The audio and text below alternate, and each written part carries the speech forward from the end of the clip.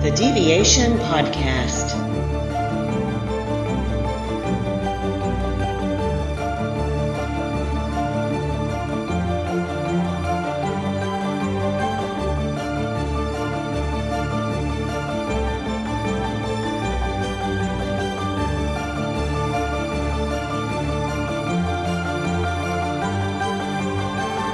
So welcome to the Deviation Podcast. Today I am here with Joan Nold. And Joan, do you want to introduce yourself and tell me a little bit about who you are and your various roles and positions?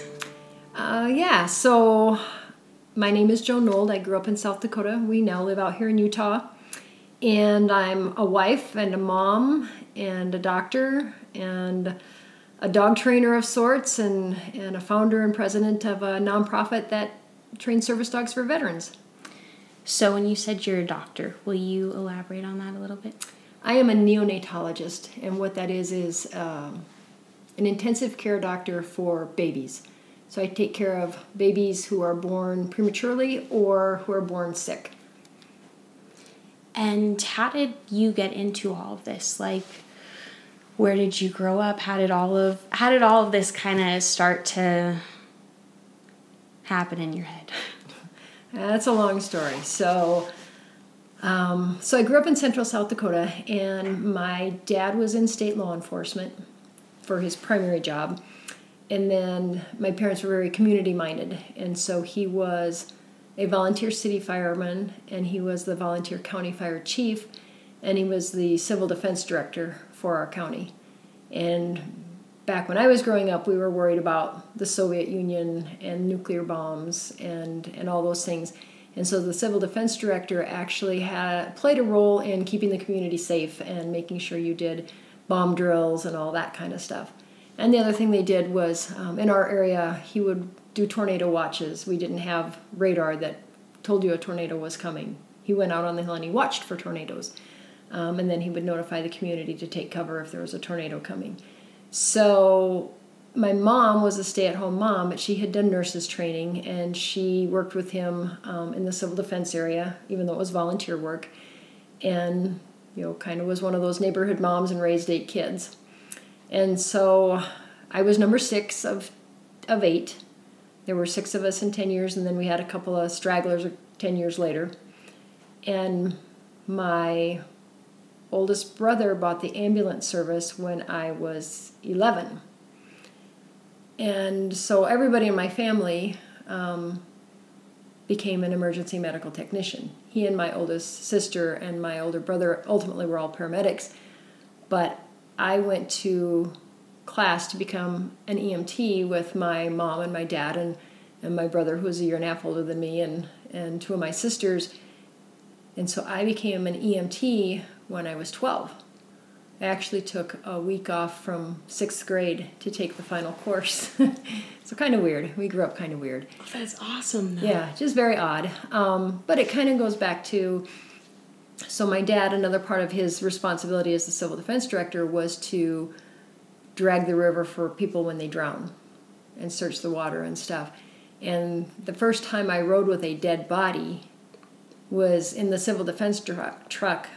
They had retrieved the body of a boy that was the age of my sister. He was like 14, and he lived just a couple blocks from us, and he had drowned in the Missouri River. And we had been out at the site while they were dragging the river for his body, and when they found the body, they put him in a body bag, and he was in the back of the civil defense truck, and Dad just had me jump in the back of the civil defense truck, and I rode to town with the body. And so that's just weird ways that we grew up. And like I said, my parents were very, very community-minded, civic-minded. And so Dad was always bringing strangers home. So if he saw somebody that needed help, he brought them home, and they stayed with us. And we had a gentleman once when I was in the 2nd grade who wrecked his camping trailer and his pickup. And he was in his 60s, and it was going to be 2 weeks before he could get a replacement. So he stayed in my room for 2 weeks, and I thought it was great because I got to sleep on a cot in the living room. And his name was Shorty Decker, and Shorty was our friend until he died 20 years later. Or one summer day, it was just pouring rain, and we'd all pile into the old station wagon and take drives. And we were driving around, and there was this hitchhiker out in the pouring rain. And we're all like, Dad, we have to pick him up. So, of course, we picked him up, took him home with us, and he was supposed to sleep in the garage. Well, that didn't happen. He slept downstairs with my brothers. And he was from Boston. He was just a young man that was seeing the country hitchhiking in the 70s from Boston. And we got Christmas cards from him from the next 30 years. And so that's just how I grew up. People just came home with my dad. And then when my brother bought the ambulance service, we would all rush out to the scene of something if he needed help. So if it was a bad car crash or if it was a cardiac arrest or anything like that, we would rush out to help him. And there were only 2 paid people on his squad, himself and an employee he had until my other brother got old enough to join him. So we all just did it as volunteers. And it was not uncommon that there were people from car crashes that had to wait for family members to come help them. And so we would take them home. So that's just kind of how you grew up, from the time you were a little kid. I remember where I was 15 or 16, and there's a young lady from Iowa who was my age. And her dad had a massive heart attack in the car while they were driving in South Dakota, and she happened to be driving, fortunately. And my brother went and picked up her dad, and they tried to revive him, and obviously he died. And so there she is sitting all alone at the hospital in South Dakota by herself because she had to wait for family to come from Iowa. So my sister came home and got me to go down and sit with her and talk to her and spend time with her while she waited for family to come from Iowa because her dad was dead. Well, how many 15 or 16-year-olds do that? But that was what we did. That's just how you grew up. And so, obviously, then by the time I graduated high school, I was a big horseman and I rodeoed all the time and stuff. And I thought about being a doctor, and then I thought, well, that's really a long time, 8 years of school. I don't want to do that. So I I got married a year out of high school, and I went to Colorado State and did the equine science program, horse science, and dabbled in horses and rode and rodeoed and had a good time. And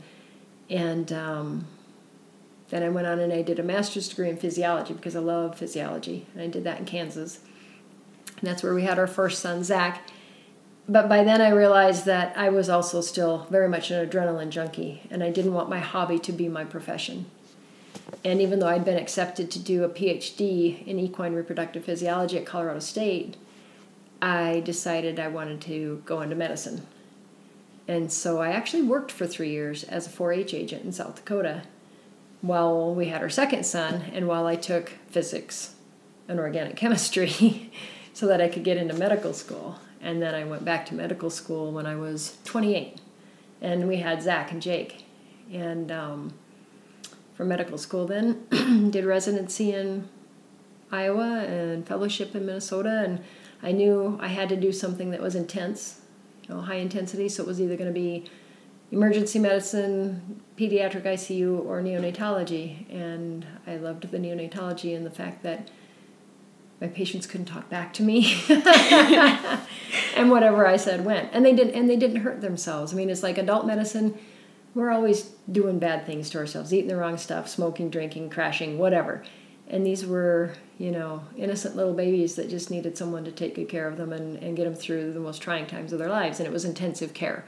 And so it was balls to the walls a lot of the time and craziness, which I loved, and then times when it was calm and quiet. Most of them did well and go home, and you get the pleasure of doing that and being a part of that.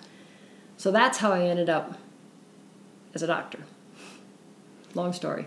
Did you always know that you wanted to get into that field? Did you feel like getting into equine medicine was not as much your calling, or did you feel like equine medicine was more of your passion? Like, how does I always seemed to, well, for one thing, I had several things I just loved doing. So picking and choosing was hard. So I bounced around and tried to do them all. Mm-hmm. And at 100 miles an hour, I always went 100 miles an hour, and I still do. And I always seemed to deny what I ultimately was going to do. So, nope, medicine, 8 years, that's too long. Nope, I'm going to do this instead because I love this. But I gravitated back to it. And that's how I was. When it was something I knew I was ultimately going to do, it seemed like I always tried to deny it and try to do something first. And maybe that was how I proved to myself it was the right thing. I don't know. And then I would always follow my gut. If it didn't feel right, I didn't do it, and I went back to what did feel right. So I guess maybe it was my way of self-checking my path. Well, it sounds like a good way to self-check. It just takes longer. Yeah, true. I mean, it always seems like people have a very linear way of getting to the place they want to go, but then... Mine was not. The more people I talk to, the more I find out that rarely are people's paths linear. And the thing is, I could have been a doctor 5 years earlier, blah, blah, blah, not gone to Colorado and then Kansas and then back to South Dakota, but I'd have missed so many experiences and so many people along the way, it wouldn't have been worth it. I mean, the nonlinear path is best. The life experiences are too valuable. So yeah, as crazy as it was a good way to go. So when I got done with fellowship, which was in Minnesota, we moved back to South Dakota. The boys were in late grade school and early middle school, and so we moved back there, and I took a job that was closer to family and stuff, and let them finish school there. So I worked in South Dakota for 6 years. So what had you decide to start having kids? Well, you're one of 8 kids. You either love it or you hate it. And Roger's one of 7, and so... Yeah, I mean, I just loved being from a big family and all the things that go with family. And by the time I was in grad school when we had Zach, and so we'd been married 5 years and just ready to add the chaos of a child. And now having kids and your career in medicine has really shaped your perspective, on life. Would you talk a little bit about that? My dad, in particularly, was not real caught up in possessions, material things. It was all about people. And for whatever reason, because people can really be pieces of crap. So yeah, you see life and death and pain and suffering and the positives and the negatives of people. And so even when I was in residency and fellowship, it was like you get a little overprotective, I have to admit. But you have to beware not to get the God syndrome. And the boys would at times say to me, Mommy, I wish you didn't have to be a doctor, but I know you do. Because I would maybe say, no, I really don't think you should do that because it's dangerous. But they knew I was passionate about it. And to think that at the age of 4, they knew how passionate I was about what I did was really nice. Because I hoped that they would find the same passion for something in their lives in the future. And so the medicine in itself molded me to the point where material things aren't important to me. Money really isn't important to me. It's a way to get from point A to point B and to do things that I want to do. And most of what I want to do ends up helping other people, which again is kind of funny because sometimes I say, people suck, I hate people. And yet my whole life is revolving around helping people. Because I think innately most people are good. It's a matter of them finding the good in themselves sometimes. Mm. And if you're genuine and you help open that door, sometimes a lot of people are a lot better person because of it. Hopefully. And it certainly doesn't make you perfect at all. But my passion is just, I have to be busy. I have to be going. I love the intensity of intensive care type medicine and the satisfaction of seeing the results when you're done. The satisfaction of knowing you're making a difference.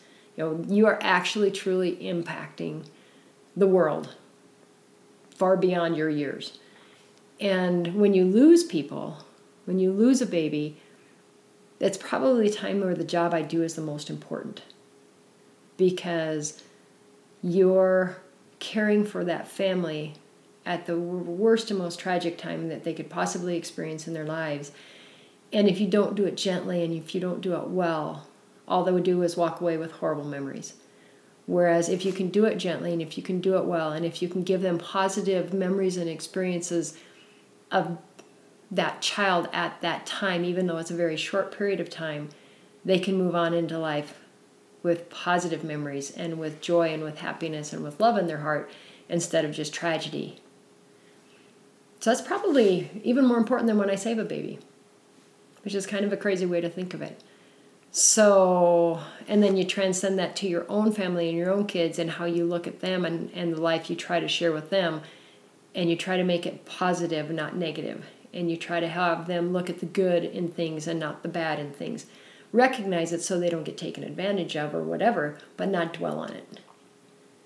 And when my boys were younger, more like in high school probably, and you hit that age and stage where all you see is how rotten people are to each other, or how this person cheats, or how that person got to somewhere they shouldn't have been and they didn't deserve it. And it's frustrating for them. And all I would ever tell them is, all you can do is change your little corner of the world. And if you change your little corner of the world, if enough of us do that, we'll make a difference in the world as a whole. And they used to blow me off to some extent, which is normal. But now that they're in their 20s, they embrace that. And they're both trying to change their little corner of the world, bit by bit. And they believe they can, and they can, because they want to. So I guess that's kind of how all that shaped.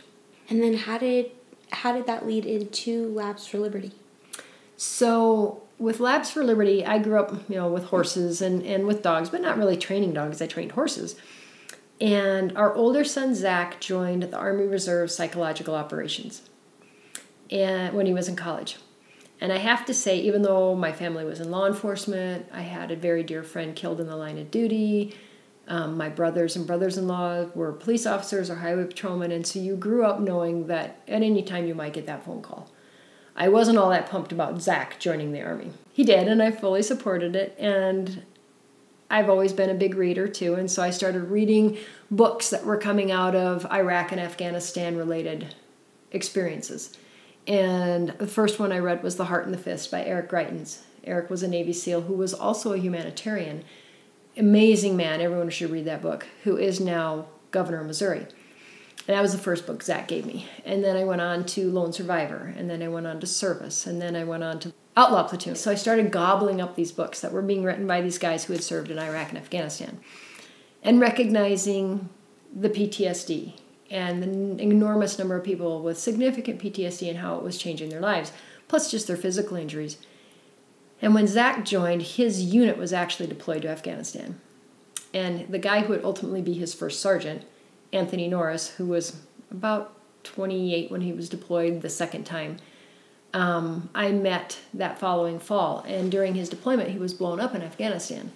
So he was about 5 feet from an IED that was very similar to what the Boston bombers used. And he said it was buried too deeply because when they detonated it, it was intended to, tear off their legs. And instead it just filled the right side of his body with chunks of metal and ball bearings and all kinds of horrible things and gave him, a significant brain injury. And so he went back, they took him back and they plucked as much metal out of him as they could. And they gave him about a week off, and then he finished 9 more months of deployment after a major head injury. And so Anthony was living with PTSD. He was in the process of getting out of the reserves. And he was living with horrible memory problems and headaches and physical pain. And yet was just an amazing, amazing young man. And we had talked about service dogs when I met him because we were out hunting pheasants. And it was very apparent that a service dog would make an enormous difference to him. And that a Labrador Retriever service dog would be the best thing because he could hunt with it. Well, the mindset was that service dogs were service dogs and they weren't to be anything else. You didn't use them for anything else. They weren't your friends, they weren't your pets, they weren't your swimming buddies or your hunting buddies. They were service dogs, kind of like seeing eye dogs through the blind. And that's what they needed to be. Well, we didn't believe that. We were like, no. I mean, we have this wonderful source for these amazing labs who are incredible dogs and wonderful hunters. And if we trained them, then the person could have not only an awesome service dog, but if they were a hunter, they could have an awesome hunting dog or outdoor companion. And so the very first thing we actually did, and it was when we met Anthony that we were doing this, is we had paid for a certificate from our friend who has these dogs, and we were raffling it to raise money to give to Lone Survivor Foundation. And the man who won it lived in Chicago and gave the certificate back and said, do something with it. So we went ahead and we got the puppy, and we started training the puppy up. And when she was 5 months old, we took her to a Lone Survivor gala, and they auctioned her off to raise more money for Lone Survivor Foundation. And the woman who bought her gave her back to me because she knew I had just learned how to train service dogs. And she said, train her for someone. And so obviously the person I wanted to train her for was Anthony. And so I started training Penny for Anthony. But Anthony is a giver. And he was already doing charitable things for other veterans, taking them on hunts with another organization and all this stuff. And I knew he wouldn't accept her if I didn't do it right. And so I called him one day, and he calls me Mama number 2. And I call him belligerent son number 3. But anyway, I called him and I said, okay, this is a yes or no question. He's like, okay. And I said, first of all, I want to know, would a service dog improve your quality of life? And he's like, in his southern drawl, yes, ma'am, it would. And I said, okay.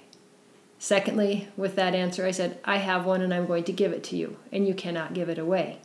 Oh, he said, but there's other people who need it more than... I said, no. I said, you don't have a choice. You just told me it would improve your quality of life, and I'm going to give you a service dog, and you can't give her away. And he kind of choked up on the other end of the phone, and he agreed. And so it was a month and a half later that I met up with him, and I really didn't know that much of what I was doing yet. And we didn't have a program per se, but I met up with Anthony, and I introduced him and Penny and sent them off in the world together. And it's been magic ever since. There were some bumps along the way because we had to figure it all out. But Penny has saved his lives more times than I can count. And I sent them home together on July 5th of 2014. And, there's all of the fireworks going on and everything. And Anthony had been blown up on July 23rd of 2010. And so he was getting to that spot where he was starting to drink too much and was pulling away from his family, and it would happen every year. And he went home and he laid down on the couch, and Penny just draped herself across him and just laid there all night long and just snuggled him. And he was like, wow. And now Anthony trains dogs with us, and he's vice president of our foundation, and Penny's a miracle. And it just took off from there, because it was like, how can you do something like that and know that you're capable of doing something like that and not keep doing it? And so from there, I applied for nonprofit status for the foundation so that we could take charitable funds. And we're 100% volunteer, and every dime we bring in, besides the money of our own that we put into it, goes into matching dogs with veterans. So that's how we got there. Wow. Yeah, kind of weird. Weird isn't the word I'd use, but yeah. How do you make all of it happen? Because you have 2 incredibly demanding full-time jobs, and you have a family. Although your sons don't live at home, you still have 2 sons. You have a husband. You have, a beautiful property that you allow veterans to come to pair with their dogs and to train both the dog and the veteran to be a unit. How do you manage all of it? It's because of everybody else that helps us. And for us, it's a mission. It's, to us, it was like a God-given mission. God reached out and said, you can do this. You can help me with this. And that's kind of even going back to my medicine. I remember when I was really young and we lost a 12-year-old girl. I was working with my brother. I was like 15. And he reminded me that we are given a gift, and it only extends so far. And we use that gift in his name.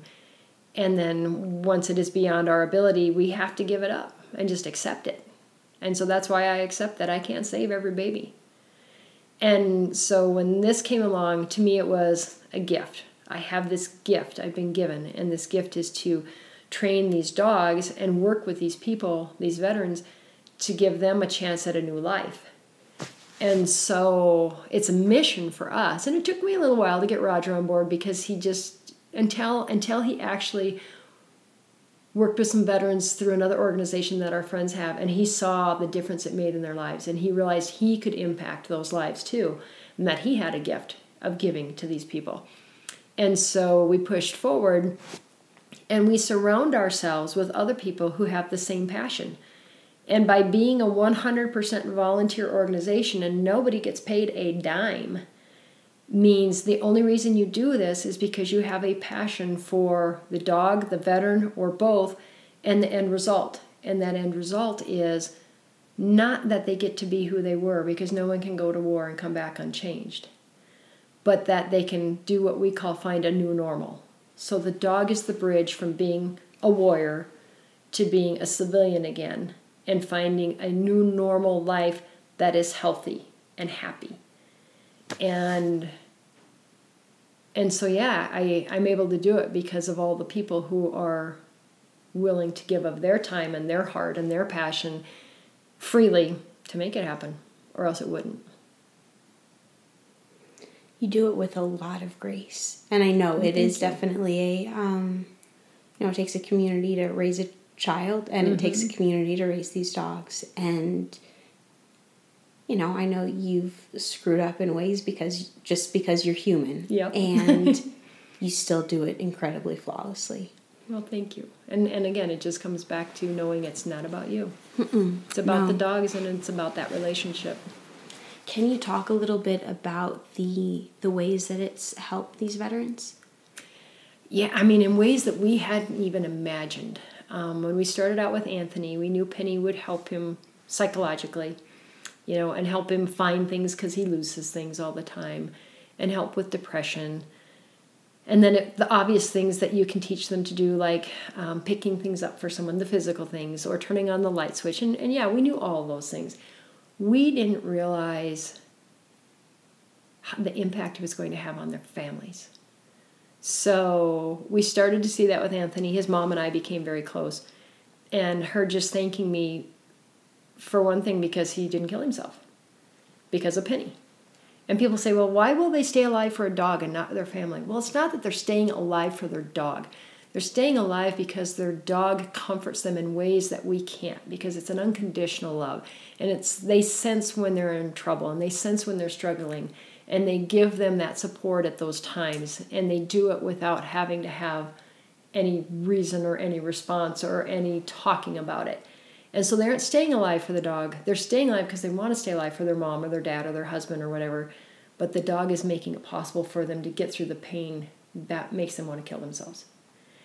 And so I saw that with Marty. And then we had gifted a couple more dogs. One to our son's boss for primarily physical stuff. And then another to a gentleman who was in his late 50s who had lost his voice. And his dog became his voice, among other things, and just helped immensely with his depression. But then it was when I paired a dog named Willis with Matt Matlock. And Matt was, when he contacted me, he was near the end. And he'd had some really horrible experiences as a special operations person with the Air Force. And I trained Willis, and the interesting thing about Willis is we try to get to know, or I do, the veterans before I ever pick the puppy out for them, because then I kind of know the personality of the puppy that they need. And with Matt, he needed a puppy that was just really loving, because later his mom and his grandma described to me that he came back from war a monster, in that he had no feeling. He had no love in him anymore. He couldn't love anymore. And I didn't realize that, but I knew he needed a really loving dog. And so I had my breeder pick this very certain puppy, and we matched Matt with him. And it's the only time we've had a dog who met their veteran at the airport and literally flung itself at him, rolled over on his back, and begged to be rubbed, and they were immediately instantaneous connection. This guy and this dog, they were just meant to be. And when Matt got home with that dog, after several months, his mom and his grandma started contacting me about how they were starting to get him back and how he was starting to show affection again. And so then it was a year that Willis had been with Matt, and he invited us out. He was doing a presentation for his grandmother's SPCA about service dogs. So we went, and Matt is very much a part of our family. And they explained to us, and Matt explained to us, that he was no longer capable of love when he came back from Afghanistan. He couldn't love anyone or anything. And he said he had a girlfriend at the time, and they were kind of in a parallel plane, and he thought that was fine. We do fun things together, blah, blah, blah. But I'll never love anyone enough to marry them. I'll never love anything enough to want to have kids. I'm just not capable of that. I don't have that ability anymore. And he fell in love with Willis.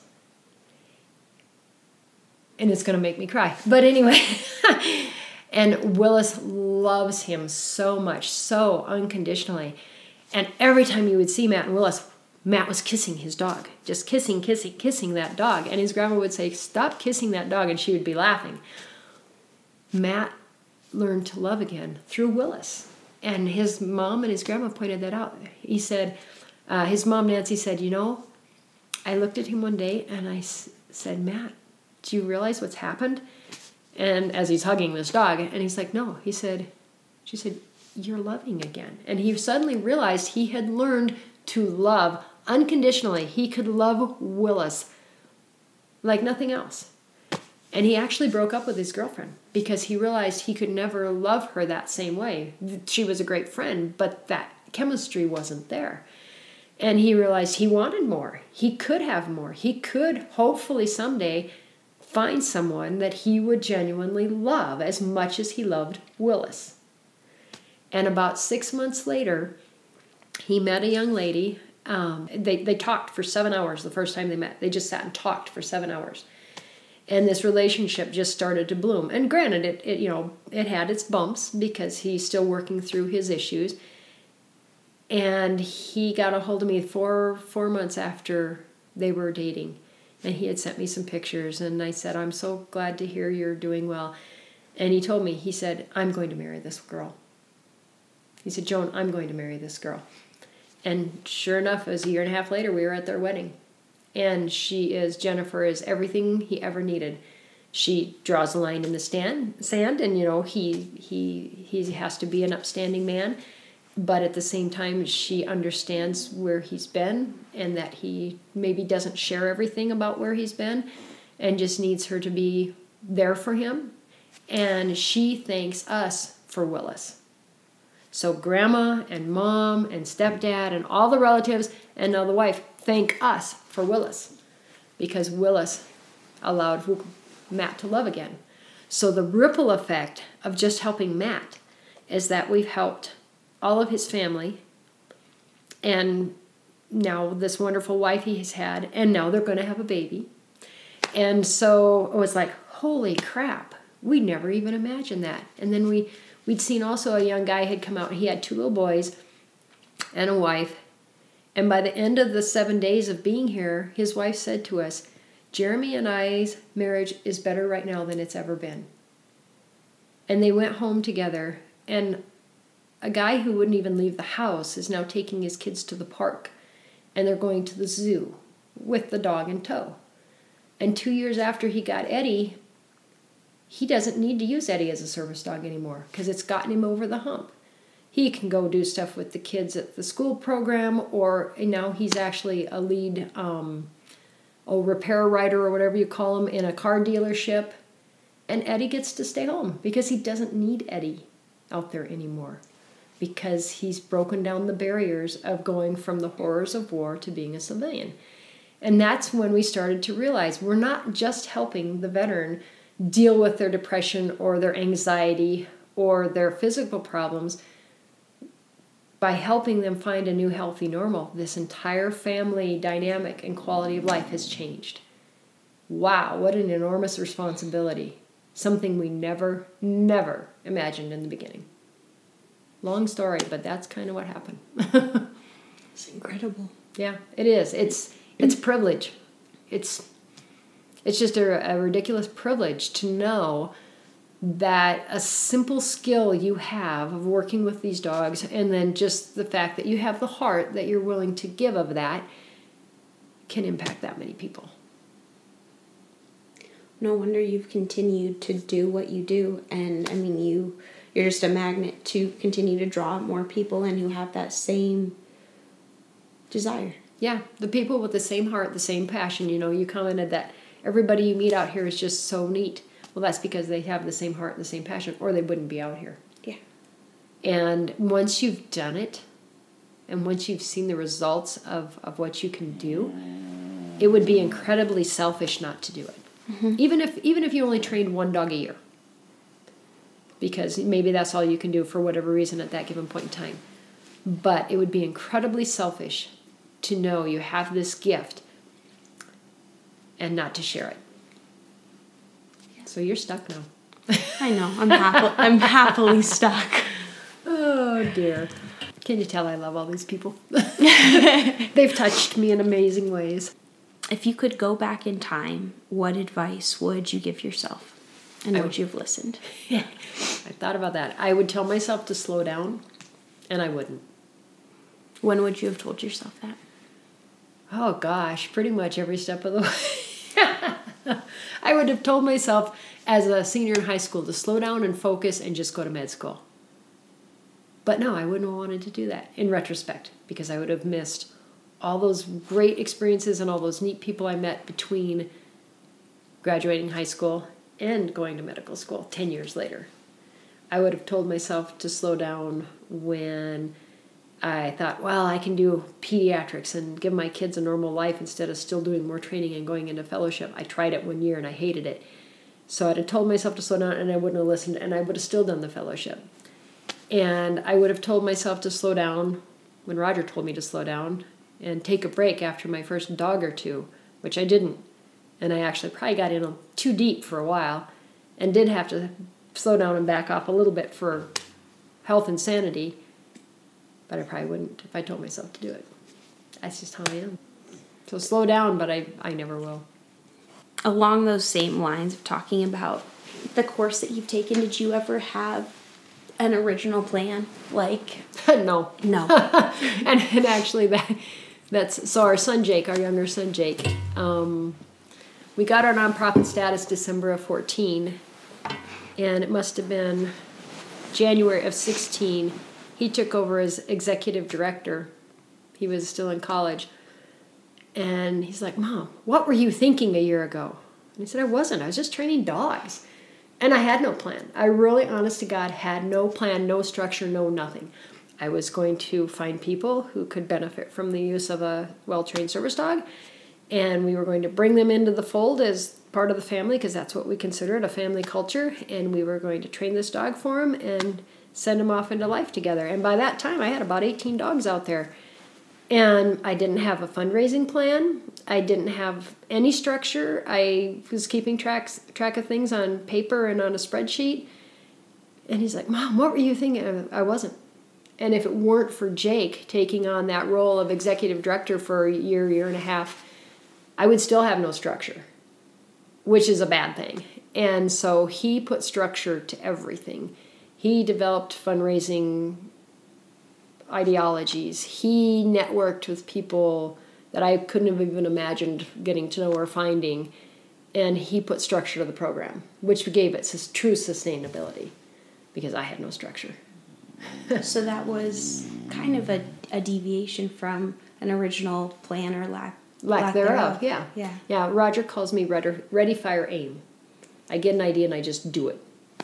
I don't necessarily plan, but that kind of comes from being in medicine or intensive care or emergency medicine, because you don't know what's coming. You just have to be able to react.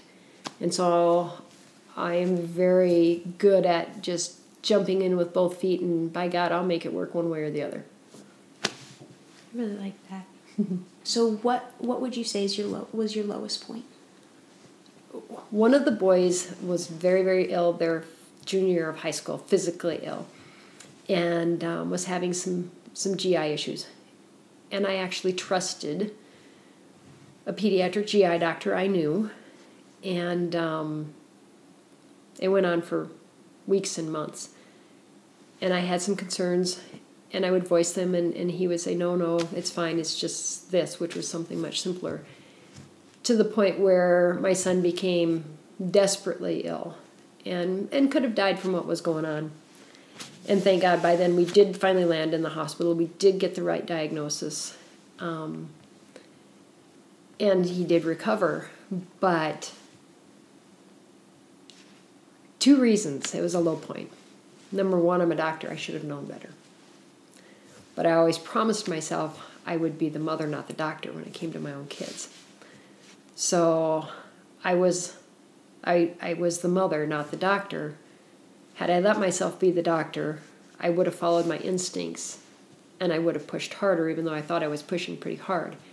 And in my opinion, I made the mistake of trusting a colleague who who was supposed to be very good in his field. And then the other reason it was my lowest point is because as a mom, I didn't do my job. I didn't protect my son. That's still hard. How did you get through that? Like, how did you pick yourself up? I would get on the exercise bike at the gym and pretend the other doctor wasn't there. Seriously. Again, had to accept that I wasn't his doctor. It wasn't my fault. God only gives me so much. And him repeatedly telling me, Mom, it's not your fault. It's not your fault. You couldn't control it. It's not your fault.